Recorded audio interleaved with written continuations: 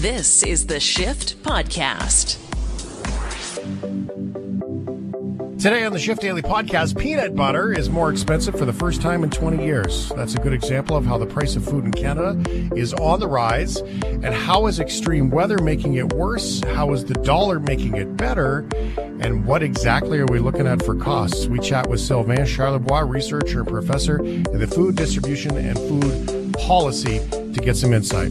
Nintendo is pumping out a brand new model of the Nintendo Switch that is brand new with new things, but not really many new things. Blaine Kylo has all the latest on that. And are you okay with McDonald's with a side of Pfizer? This and more coming up on the Shift Daily Podcast. Are you okay? Are you okay with the Habs losing? Really? They're going to be a scary team in a few years. Holy crap. Did you really think they were going to win? Caulfield. Yeah, I kind of, I've been rewatching The Last Dance, that Michael Jordan documentary. And I was kind of thinking, this series, what I've watched, I feel like this is going to be a documentary series in like 20 years. But the stupid Tampa Bay Lightning had to go in and be lame and win the Stanley Cup. They were pretty great. And, really, when you get into this, the pressers at the very end of it, Nikita Kucherov was kind of right when he said, are you kidding me? Montreal acted like they won the Stanley Cup last game. And it's possible that fired up the Lightning to be like, okay, these guys have no idea. Right? He has a point. Shirtless and all. All right. He also went off to the Knights, who they didn't even play. Oh, he just popped off. He did. It was kind of cool, actually, to see somebody from the NHL just actually speak openly. That was pretty great. The NHL seems to be becoming an awful lot like politics, where you're not allowed to speak against the great dictator. All right. Sorry, buddy. Are you okay? Are you okay with McDonald's? I ate. Yes. No, I'm not. I ate too much. I ate too much. There was a period where I ate way too much McDonald's. And then I quit cold turkey. And then there was a period where if I'd had a bit too much to drink, the very next morning, the very first question I would ask was, did I have any McDonald's? That was my biggest regret. If I had McDonald's while I was a little bit intoxicated. And I actually I don't get intoxicated very much anymore, but I still ask that question, and it scarred me. That's your biggest regret, eh? Of all the things you can do when you're drunk. I don't do much else. You think I'm boring sober. Wait till you see me drunk. What about what's the best then? What's the best meal at McDonald's? What's your drunk meal at McDonald's? Oh, it was a Big Mac. It was a Big Mac and fries. Come on. You can do better than that. Yeah. Quarter pounder with cheese, only cheese, only pickles. Combo with a Diet Coke and 10 nuggets. Well, that's just excessive. Not bad. Gentlemen, allow me. What you do is you get a McDouble. You add an extra slice of cheese and have it dressed like a Big Mac. So it's like a mini Big Mac. And then you get a junior chicken with the spicy Thai, which they don't have anymore. So you can do the spicy Cajun instead sauce. You take the bun out of one of them and you stick it and make it into one massive hybrid sandwich. And you eat it with a large fry, and you wake up the next morning and you don't have a hangover. And if you do have a hangover, you can just go to McDonald's and get an Egg McMuffin. Like that was basically my diet when I was 19. Really, hey? It's funny because when I stopped eating McDonald's, I put on more weight. Now I eat vegetables and healthy and less wheat. I eat less pasta, less bread. I eat tons of veggies, all home-cooked meals. Don't go out anymore. I put on 30 pounds. I have a hypothesis. It's the getting older thing, because that's the same thing for me. It's getting much, much more difficult. My diet's getting better and better, but it's getting much more of a struggle not to put on weight. Wow. Well, you're not. Don't have any good news, do you? You're just getting old. Well, you can't fight time, unfortunately. This is true.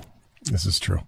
Well, if you're okay with McDonald's, some exciting news for you. If you're in the United States for a Big Mac, you can get a side order of fries and Pfizer. Can I get a large Pfizer? In partnership with Prevent Health, community members aged 12 and older are invited to receive the Pfizer COVID-19 vaccine at select McDonald's locations. Here's more from NBC Bay Area. This Vallejo McDonald's is among those serving up shots today. And 12-year-old Ayana was relieved to roll up her sleeve at a familiar place. This was really quick and easy. There wasn't a line whatsoever. You just walk in, get it, and walk out. It was really fun. So I think it was pretty easy, and I think other people who, like me, with anxiety, it's much easier. It's all part of a statewide initiative to reach those who've had a hard time getting access to the vaccine. 70 McDonald's locations across the state will offer vaccinations in the coming weeks. One of the biggest issues that people have raised is access. I'm too busy during the day. I need to go to a clinic at night, or I need the clinic to be closer to me.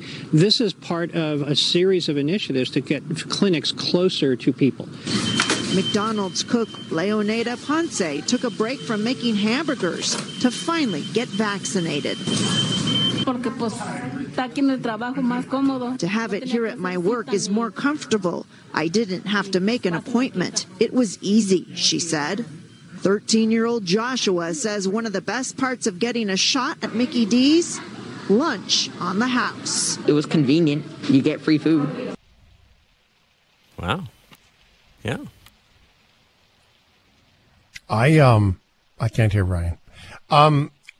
How many people are going to go for 4 or 5 though, if they're getting free food? That's a good point. You're going to glow in the dark. Can you hear me now? Yep. Your button just stuck. It's getting old over here. I gotta grease up the button here. Everyone's getting old. McDonald's. Kentucky Fried Chicken and a pizza. No? Can you hear me? I have no idea. I can hear you. Yeah, we can hear you. Oh, I just sang that on national radio. Cool. All right, great. All right. Yeah. We were just listening to you. Yeah, no, that was fine. Why don't they just, you know what the next conspiracy theory is going to be? That McDonald's just injects Pfizer right into the burger patties so that you're going to, every time you go there, you get a micro dose of mRNA. mRNA. Yay. Free food. That's terrible. You really are struggling with the loss of your hockey team, aren't you? I really am. A hug or something? Yes. All right. So the vaccines at McDonald's in the States are free. Immigration status is not needed. Anybody can go, and a translation device will be available. Appointments are recommended, but McDonald's is A-OK with walk-ins. No word if you can get a shot in the drive-through lane on your way by. Would you like some fries with that? And okay, hold still. Some teenage puberty kid giving you your shot, sir. The short people who can't, you have to like lean out of the car anyway to pay for something, and now you got to lean out and hold your arm still as you're trying to get a shot. Seems like a great idea. What could go wrong? What could go wrong? Oh, sorry, I missed. I got you in the neck. Are you okay? Since we're on the topic of food, are you okay with Subway?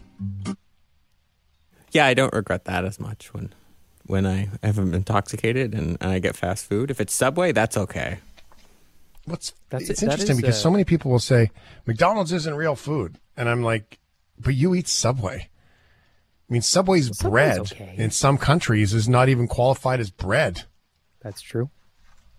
That's true. I mean, Subway, I never used to go to Subway. I still stand by Quiznos, but Quiznos has like 3 locations left in the entire country, so it's hard to find. So I warmed up to Subway.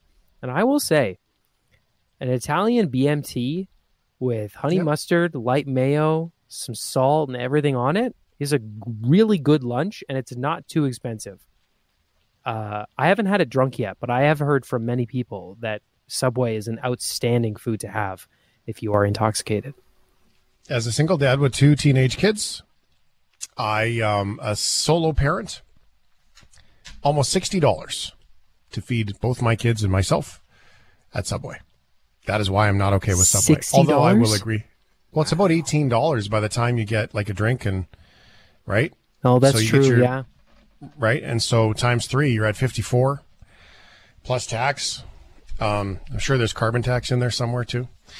So, I mean, although Mr. Sub, I want to acknowledge, I mean, so like a chicken bacon ranch at Subway, great. Your BMT that you talk about, also great. I would just go with the Italian dressing. And, but you do all those same things at Mr. Sub's, great too. It's pretty fantastic. Like it. All right. The chain of Subway is upgrading its ingredients and mobile app in hopes of drawing in more customers again. Starting July 13th, the company's U.S. restaurants will offer nearly a dozen new or improved ingredients. How does that make you feel? Improved. Now with really? improved ingredients. Now with almost food. Yeah, they're also revamping 10 original sandwiches. Here's more from Mashed.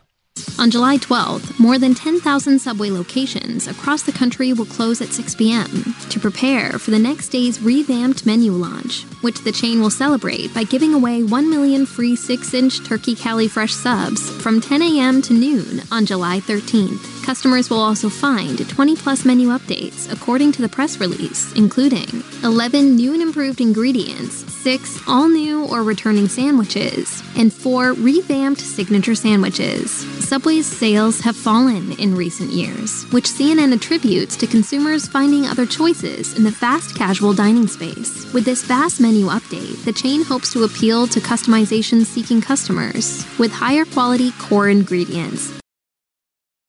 Well, okay. They didn't say high quality.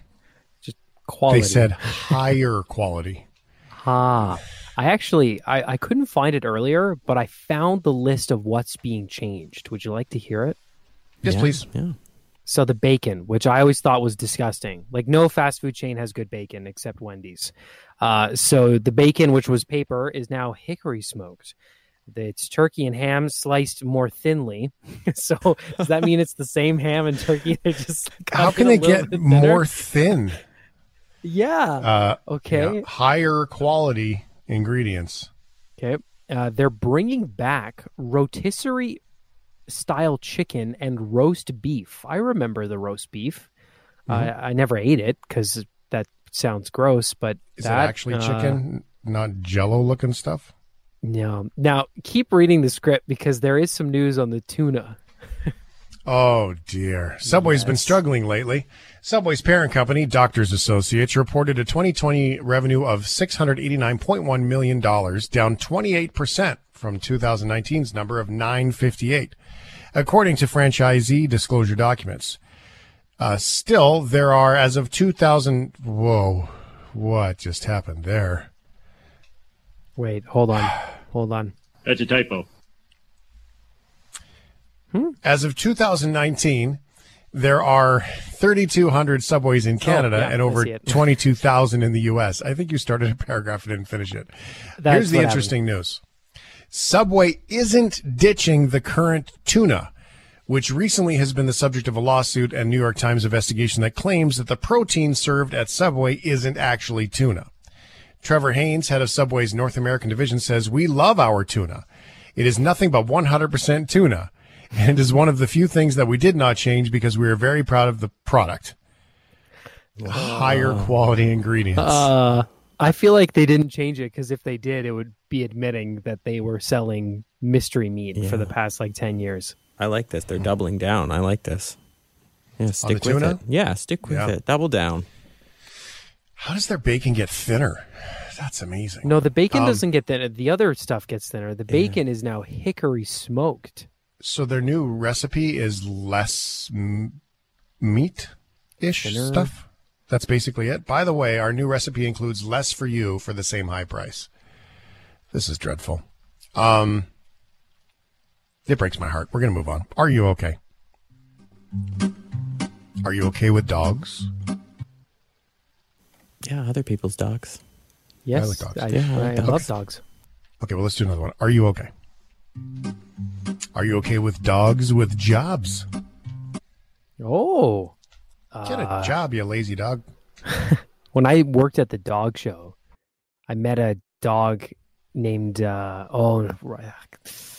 think his name was Lethal.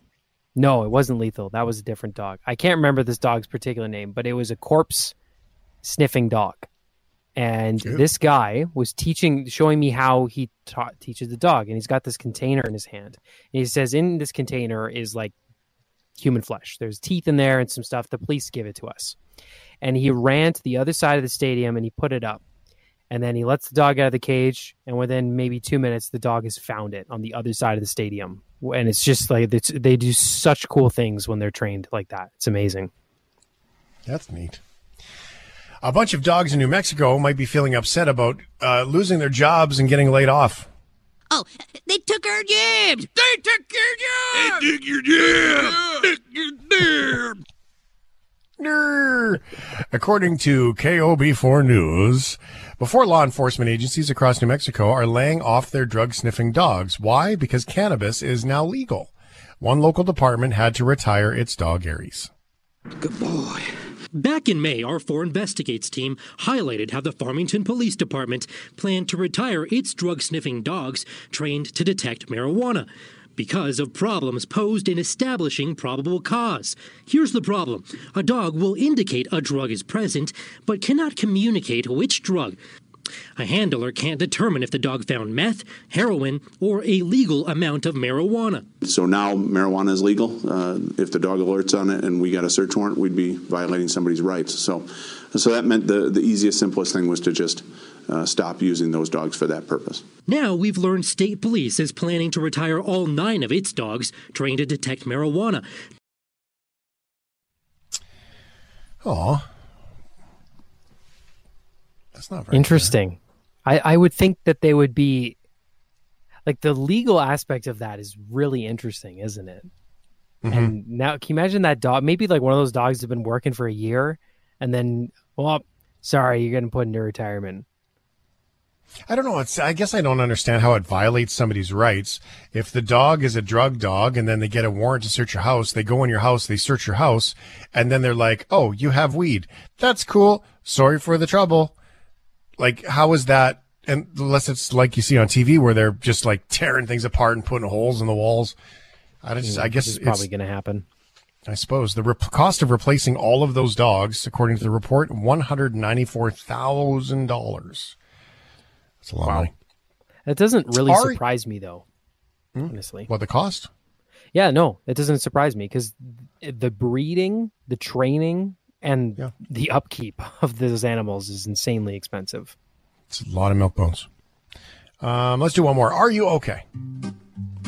Are you okay with more snakes? Other Snakes people's again? snakes. No, yeah, we had snakes last night on the show. Yeah.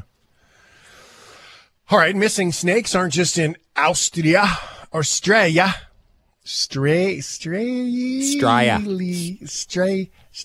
I can't spell that word, all right? It just goes past my brain. That, Yep. Just you can do it. Australia. That's a typo. Say it like, just read it like they say it. Australia. Liar.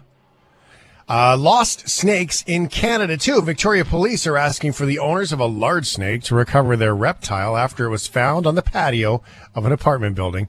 A very, very large snake. Here's more from Global News. Vic PD says it was called to a building in the 700 block of Vancouver Street Tuesday evening when this 4-foot-long snake was discovered on a ground floor patio. Officers and a person who lives in the unit used a golf club and a broomstick to corral the snake before putting it in a large cardboard box.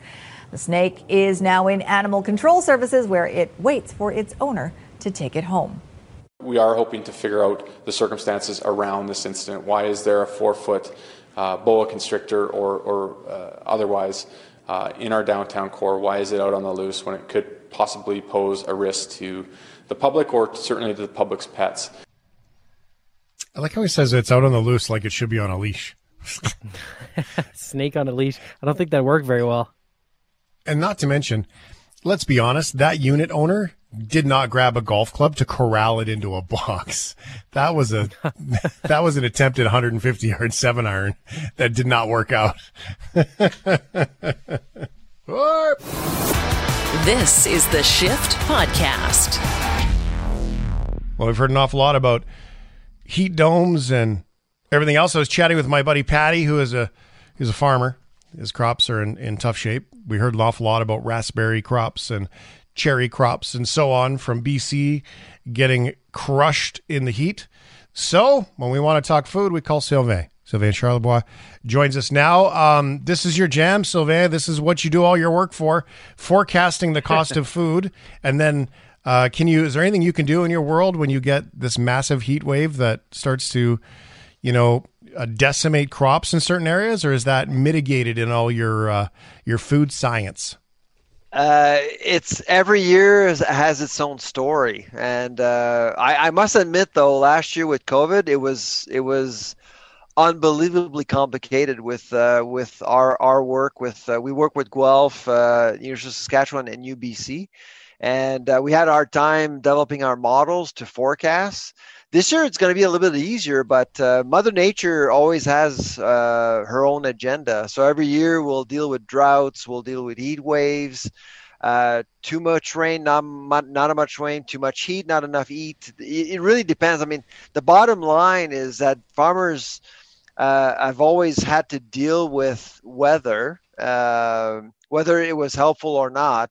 But what's becoming a problem is that weather patterns are becoming insanely unpredictable, and weather patterns are actually extreme. I mean, for example, in BC, you had one town recording temperatures of 49.6 degrees. That's just insane. Mm-hmm. And clearly, when you deal with that kind of heat, you will damage crops, and farmers will just have nothing to sell. So every year has a different story, but this year, what we're seeing out west, in particular in the prairies and in BC, it's highly unusual. Yeah, well, a conversation we had yesterday on the shift with an extreme weather expert. That's all he does, and he lives in Phoenix, and even he was saying, "Whoa, that's hot." Right?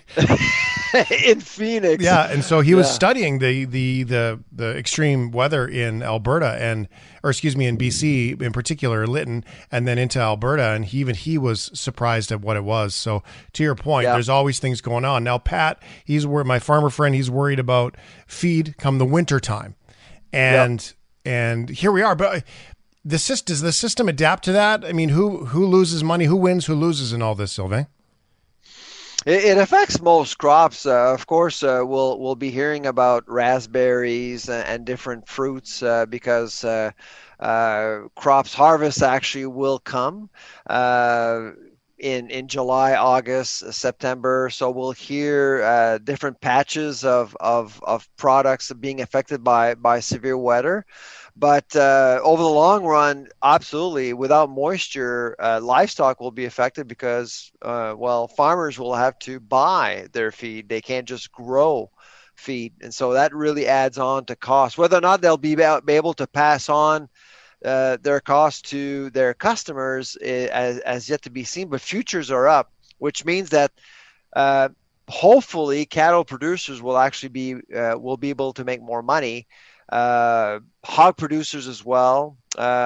We think they'll be making more money, but it's never a certainty. You never know. Each and every cattle producer will have their own arrangements and contracts. Most of them will make sure to make enough money. So, and when that happens, of course, in the end, guess who's paying? The consumer. Mm-hmm. And so this year alone, we've seen chicken prices go up by 8%, and chicken within the trifecta of meat with pork, beef, and chicken is like the tide. If chicken goes up, everything else goes up. And so that's what we're seeing right now. And with the heat wave and the droughts that we're seeing, that we could actually see prices go even higher by the time we're done with 2021. The price of beef has been astronomical to begin with here over the last little bit. Is it going up too? I mean, you go see some of those numbers when you look at the cost per pound. I mean, there was one I looked at the other day. It was like $67 or something crazy. That's right. Yeah, you almost need a mortgage to buy beef these days. The meat counter is unfriendly to consumers on a tight budget for sure right now. So last year we saw beef go up. Beef did go up again by 4% this year so far. Pork is up 5%. Chicken 8%. We are expecting more increases at the meat counter by the time we're done with this year. But here's the thing, Shane, with inflation is not a game of averages. So if I throw at you a 4 or 5, you may think, well, 4 or 5%, no big deal. But the inflation game is felt on the margins, products you actually buy, not just the ground beef, but the steak or the sirloin and the product, and those products are probably up 10 to 15%. That's why people are noticing higher prices at the meat counter. Well, the good news is the price of Spam hasn't changed, so that's all I'm getting these days. Here's the other thing, Shane. I mean, so the center of the store is under pressure too, where Spam is. Okay. Just to give you one example, peanut butter. Do you like peanut butter? I do. I like the real creamy, creamy stuff, right? Exactly. If you don't like peanut butter, peanut butter in Canada has been priced the same over the last 20 years in Canada. From 2000 to 2020, same price. Peanut butter is the same price, except for this year. This year, peanut butter is up 6%. That tells you exactly what's going on in the grocery store. Every section of the grocery store is affected right now by what's going on with commodity prices. Commodity prices are going up, and with the logistics around the world because of COVID, moving things around. And I think you know that container prices are way up. To move anything around is way more expensive. So you're affected by inflation no matter where you go in a grocery store. Container prices up anywhere from 4 to 10 times what it used to be. Price of fuel with OPEC, they were putting the squeeze on. Now it looks like they sort of got they got put into check on that one, but they were putting the squeeze on. It's actually working. Yeah, they got the squeeze on supply, which put prices up. In addition to, there's of course additional carbon tax. I mean, that's just a factor in Canada, and all of these things happening. Plus, there's an awful lot of people that are not going back to their jobs. There's all kinds of people that want more money for those old jobs. And I mean, we're kind of getting hit from all different sides. Does that start to fit into the realm of how you forecast this stuff? Because I don't understand how you do it. Oh, yeah. And then you forgot one other thing that's really important, affecting everyone. The roof we have on top of our head. People are paying more for rents. Right. People are paying more for their mortgages now. A lot of people have moved the last 12 months because they decide to buy something nicer, because their personal address doesn't matter as much anymore professionally because they can work from anywhere. Yep. So that is adding on to the pressure. And so we are expecting a lot of consumers to trade down when it comes to food. And so what that means, private labels are going to become more popular. And that's why you're seeing a lot of conversion, especially out west, conversions of grocery store into discount stores. Discounting is going to be huge, and they're going to actually use loyalty programs to lure you back into your grocery store as much as possible. Does it work, for everyone to get looking for those cheap deals? I mean, I feel like we always are looking for the deal. I mean, I use the Flip app all the time, which is dynamite to find deals, but you kind of give up on one end of it to get the deal on the other end of it, right? So you go to this store, this aisle's on sale, but if you go to that store, that aisle's on sale. So you have to stop at 4 different places if you really want to save money. But it's not, is that stuff working to keep everyone shopping? Because it seems like we're buying more expensive houses and cars. We're paying less. We'd want to pay less for food. Less for food, yeah, but it's not happening. You're going to be paying more. The average family will be spending $700 more on food this year. Wow. Alone. So that's the reality. And the only way to save, I would say, other than complying to this flyer game that you're playing right now, and of course that's a smart way to do it. You'll be comparing, and that's a quick way to do it. But the best way to do it, really, if you have the time, and not everyone does have the time, is to actually go from one store to another and look for unadvertised deals. There's a lot of them, actually. You'll be surprised, Shane, how many items are in a grocery store that are on sale, discounted, but not advertised. They're at 50% off just because the past due date is like tomorrow or something like that. It's amazing how many products are on sale, but they just don't. Grocers don't have the time to advertise these products, and frankly, they don't necessarily want to, because it would basically bring prices down. They want to sell you higher priced products, obviously. But if you actually go to more than one location, you will increase your chances of actually having access to good deals. There was a lady in front of me at the Save On Foods, and she had her app with all the sale prices, and everything she bought was the same. None of it was on sale at Save On Foods, but she had the sale price everywhere else. So if you do plug into the coupon game, she got discounts on pretty much every single thing that she bought that day. Her husband stood there with his arms crossed like men do and rolled his eyes. But then at the very end, she pulls out the receipt. She's like, I just saved us $30. And he goes, okay, that's all right. Right. Like, he was happy with the outcome, but not really maybe with the process. What about organic? If you're not picky, I guess it can help. But that was it. I mean, they were there to save money, and she nailed it, it seemed, from my perspective. There you go. What about organics versus non-organic vegetables and fruits? I mean, there's been such a trend to organic eating, but to me, the cost seems to be going up and up and up there, to a point where if you go to some of these marketplaces, you start to see some of the exact same fruits in the market as you do in the grocery store. And, you know, is that getting lost in all this premium organic product? Not necessarily. I mean, the premium is still there. The margin between organics and conventional is shrinking, actually. That's good news. So because the baseline is actually going up. Oh, that's bad news. That's bad news. So no matter what options you're using, you're going to be paying more. But the good news is that if you really care about organics, if this is something you want to do, if organics are products you want to buy, that margin makes these products a little bit more attractive, essentially. Yeah. And so, because I would say that 5 years ago, that margin was so steep, it was so large that it just made organics unaffordable. Yeah. Now they're, from a perceptual perspective, I mean, they are becoming a little bit more affordable, I guess. Yeah. Well, you have 4 kids. How do you do it? We don't really buy organics because they're very expensive. And frankly, I mean, the reasons you would buy organics for would be for your health, the environment. The environment, there's probably a case to be made there. On nutrition, not much. I mean, there's been so many studies out there suggesting that there's little or no difference between organics and conventional products. So we love our kids and we want them to get educated. So we have to save up money for their schooling. I just don't feed mine every day. That's how I go. I just like, you ate yesterday. You're fine.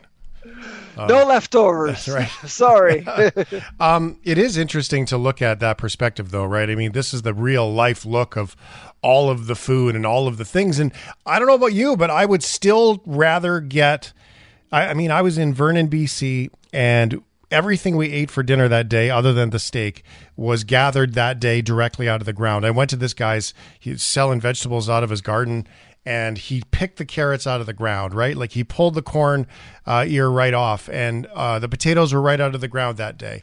The cherries were right off the tree that day. And the flavor there and the enjoyment there that people seem to attach to organics. I mean, there's a big difference between fresh food and food that's a few weeks old or a couple of weeks old. Oh, yeah. Right? Versus, to me, the organics or the not organic. I'll choose carrots out of the ground. I mean, come on, convince me that there's nothing better than carrots that have just come out of the ground. As long as there's no manure. No.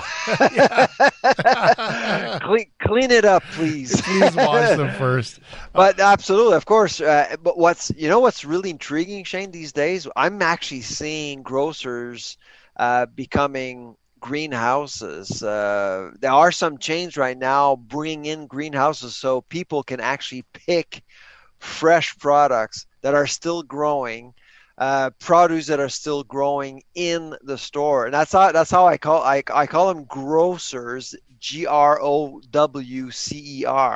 grocers, because more and more, and that's due to COVID. People want to get local. How can you get more local when you can actually pick some fresh products in your grocery store? That's a phenomena. Sobeys just signed a deal with a German company. That German company, I think it's called Infarm. They basically deliver into stores these miniature greenhouses. People can just walk in and grab plants they can bring home. They can grab spices, herbs they want for their home. It's incredible. So that shift is happening. Fresh is big. Empowering people, empower gardeners to have access to different kinds of products as they go to the grocery store. Yeah, there's a Canadian company, a friend of mine. It's Harvest Hub.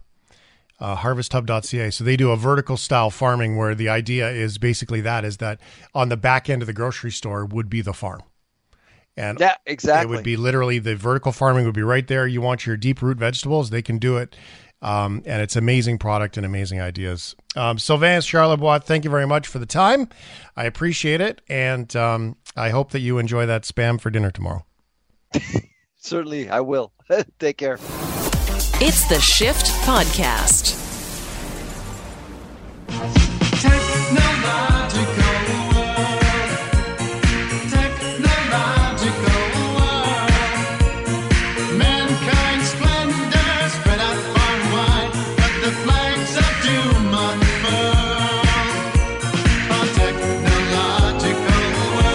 Not only is he from the technological world in solocore.com, SOLOCORPS.com, Coach of the Year, Blaine Kyla. How are you? I'm well, thank you. Good. Ryan is very excited about the gamering stuff to get us started here on the technological world today. Where do we go? Well, we've got to find $450 sometime between now and October 8th, which is when Nintendo will be releasing its new model of the Switch console, cleverly named the Nintendo Switch OLED model. So Boy, very I spent a lot of time on that. So it's a new Switch. It comes with a dock so that you can put it in the dock and plug it into your TV. The thing that makes it different is that it's got a 7-inch OLED screen, which is compared to the 6.2-inch sort of regular screen of the launch model. And the Switch Lite, which was the second Switch that was released, has a smaller 5.5-inch screen. And the Switch Lite, you can't actually plug it into your TV. It's strictly a handheld. So the Nintendo Switch OLED model, really that's the deal. You get a nice big fancy screen on it. You get double the internal storage, so up to 64 gigabytes of internal storage. And all of your existing Joy-Con controllers will work with the new hardware. So that's a bonus. Sounds cool. I'm a little mad about it. I have a Switch. The screen is fine. All of the games I play look great on it. It's fine. You know, I've got a PS5 and PC and other things. If I want games, look super pretty. I was really hoping for the big 4K upgrade Nintendo Super Switch that's coming at the throat of PlayStation and Xbox. And I thought we were going to get it. Blaine, do you think they're holding off on an announcement for another year, or is it just not happening?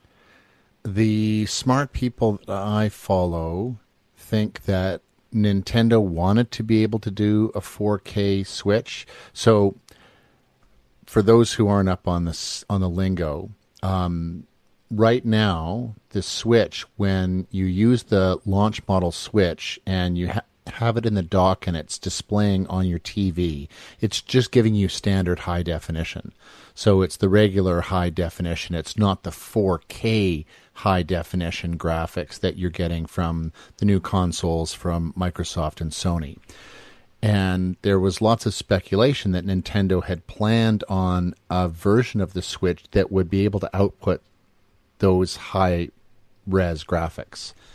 But there's also a semiconductor shortage worldwide, and has been for more than a year now, such that, you know, car companies are hundreds of millions of dollars in the hole because they can't build cars because they can't get the chips that they need to put in them.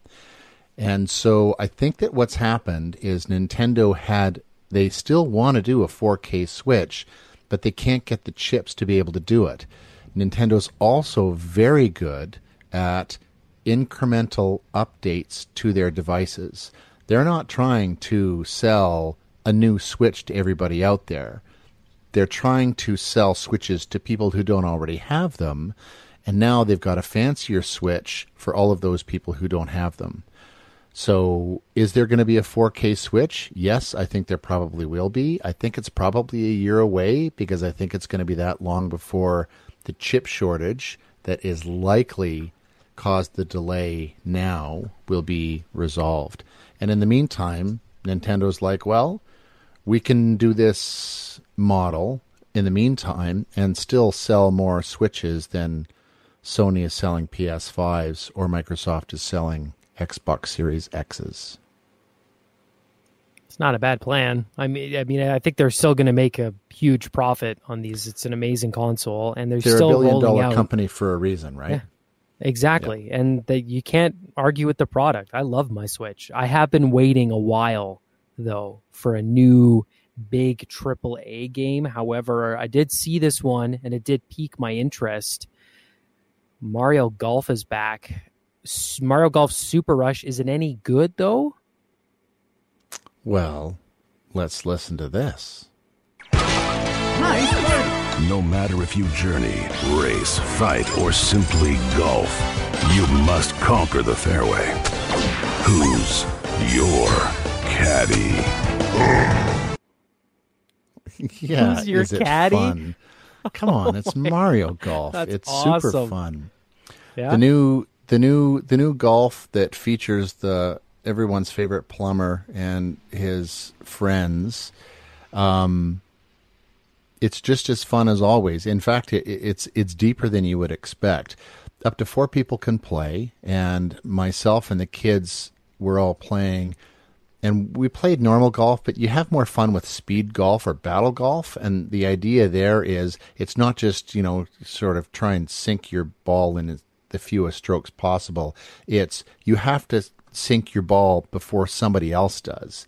And in battle golf, actually, there are holes all over the screen, and there's nothing worse than you're about to putt your ball into this specific hole, but somebody else sinks their putt first, and once that happens, the hole disappears. And so you have to find another hole that you can play your ball to. And it's the first person to sink 3 putts on the course wins. It's amazing. It's fun. It's raucous. We had a blast playing it. And you can also there's a bit of a light role-playing experience in Super Rush 2. So you can actually take your Mii character through what they call golf adventure and level up your character as they go through this adventure. And then you can take that Mii character into all the other game modes. So you don't have to play as Mario or Peach or Waluigi. You can actually play as your own character in all of these different competitive modes. It's tons of fun. It's family friendly. It's fun and enjoyment for everybody. Battle like golf in chaos. real life? How awesome would that be, Blaine Kylo? I think we should just start it and put some videos on YouTube. Yeah, and you can imagine what it would be like if you equipped your clubs with like razors and things like that on the other side, and now all of a sudden it's Escape from New York battle golf. Yeah, something like, what was that movie at the Coliseum when with the guy and the fighting? Gladiator. Thunderdome? That's the one. Gladiator. Thunderdome. Ooh, Beyond Thunderdome, but golf version of it. See? And then you could even have golf carts that are jacked up, right? Little Mel Gibson, Tina Turner on there singing. We'd be rocking on. Do you go tackle somebody just as they're about to putt? See, this would be fun. I had a cousin get hit by a golf club once. You don't even need razor blades on those things. The clubs themselves are dangerous. Vicious. There was a guy who, when I worked at a golf course when I was a kid, he got really, really mad and he threw his golf club and it bounced off the seat of the cart and came back and cut him really, really bad. But, karma sucks. That's called universe justice. Yeah. All right. Peloton, the most expensive of all the fitness things, seems to be they're up to no good here. What's going on, Blaine Kylo? Yeah, people tend to know Peloton because of the stationary bikes that they manufacture and put out there in the world, but they also have a treadmill that they call Tread Plus. And they had an issue with that treadmill earlier this year because it was implicated in the death of a child in the UK and no fewer than 72 injuries, in part because it just wasn't built very well. It wasn't built very secure. And so in addition to doing a voluntary recall, the company actually disabled the feature of the treadmill that allowed people to just use it as a treadmill, just as a raw treadmill. So if you've got a tread, the only way you can actually use it now is if you subscribe to their monthly service, which is like $40 US a month. So, and if you don't, then you can't actually unlock the treadmill. For safety and security reasons, they've locked all of the treadmills down. This is one of the issues with internet-connected devices. You actually only have so much control over these devices. Peloton, because they are all connected, Peloton can actually shut them down anytime they want. Peloton has said in a statement that they plan on providing the unlock feature without a Peloton membership, but in the meantime, anybody who's got a tread and wants to use it has to spend an extra $40 a month for one of the Peloton subscriptions. That's very scammy. I find that very scammy. Yeah, it feels that way. I mean, that's their business model, right? So, yes, they've got these treadmills and the stationary bikes that are not cheap, actually. They're expensive devices. But really, what Peloton wants is they want you subscribing to their workout service so that you can do rides with trainers and all these other things. That's the business model. The model is the subscription service. The devices are just a way to get you into the membership. Do you know how much I've been trying to find it. Do you know how much the actual treadmill costs? Because it's like a couple grand, isn't it? It's more than that. I think it was, when they first came out, they were close to $5,000 US, and they are priced cheaper now because they've got some issues with them. But I think that they're still $3,300 US for a tread from Peloton.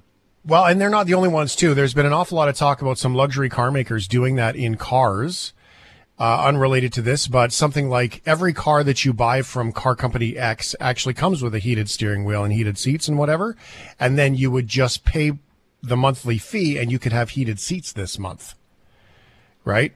Subscription-based stuff like that. So there's a lot of talk about those things.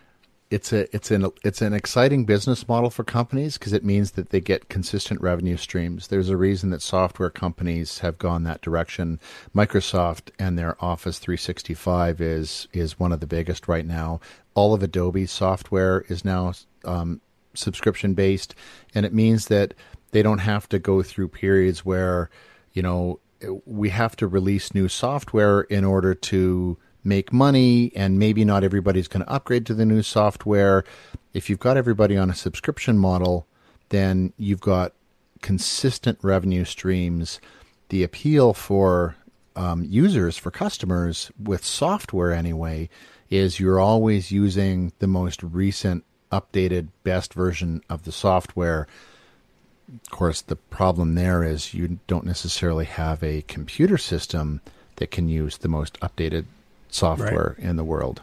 And you can't roll it back in a lot of cases too, which is interesting. And you can say the businesses can sell their business for more money when they've got that guaranteed income too. So that's why it's appealing too. All right, moving off to YouTube, they've come up with another product. Hopefully they stop asking me to subscribe to YouTube music videos. That would be handy. Even though that was a bit of a backfire because they were like, don't see commercials, unless of course they force feed commercials to you. What's up next for YouTube? Something they've been talking about for a while, and it's now available. It's YouTube Shorts. This is the service and the system that was designed specifically to compete against other short-form video sites. The biggest one that you'll know is TikTok. Mm-hmm. So YouTube Shorts lets creators add text and captions to their videos. You can record through an app short 60-second videos that you can add photos and video clips to. You've got filters that you can overlay on everything. But most importantly, Shorts lets you sample audio from other shorts. And this is what made TikTok really the interesting thing that it is today. It's that you can have a short TikTok video and somebody else will take that and modify it and do something else with it, and then somebody else will modify that. And so you end up with these strings of iterative, creative videos all morphing and building on what's happened before. That's what makes TikTok interesting, and YouTube Shorts also allows that to happen.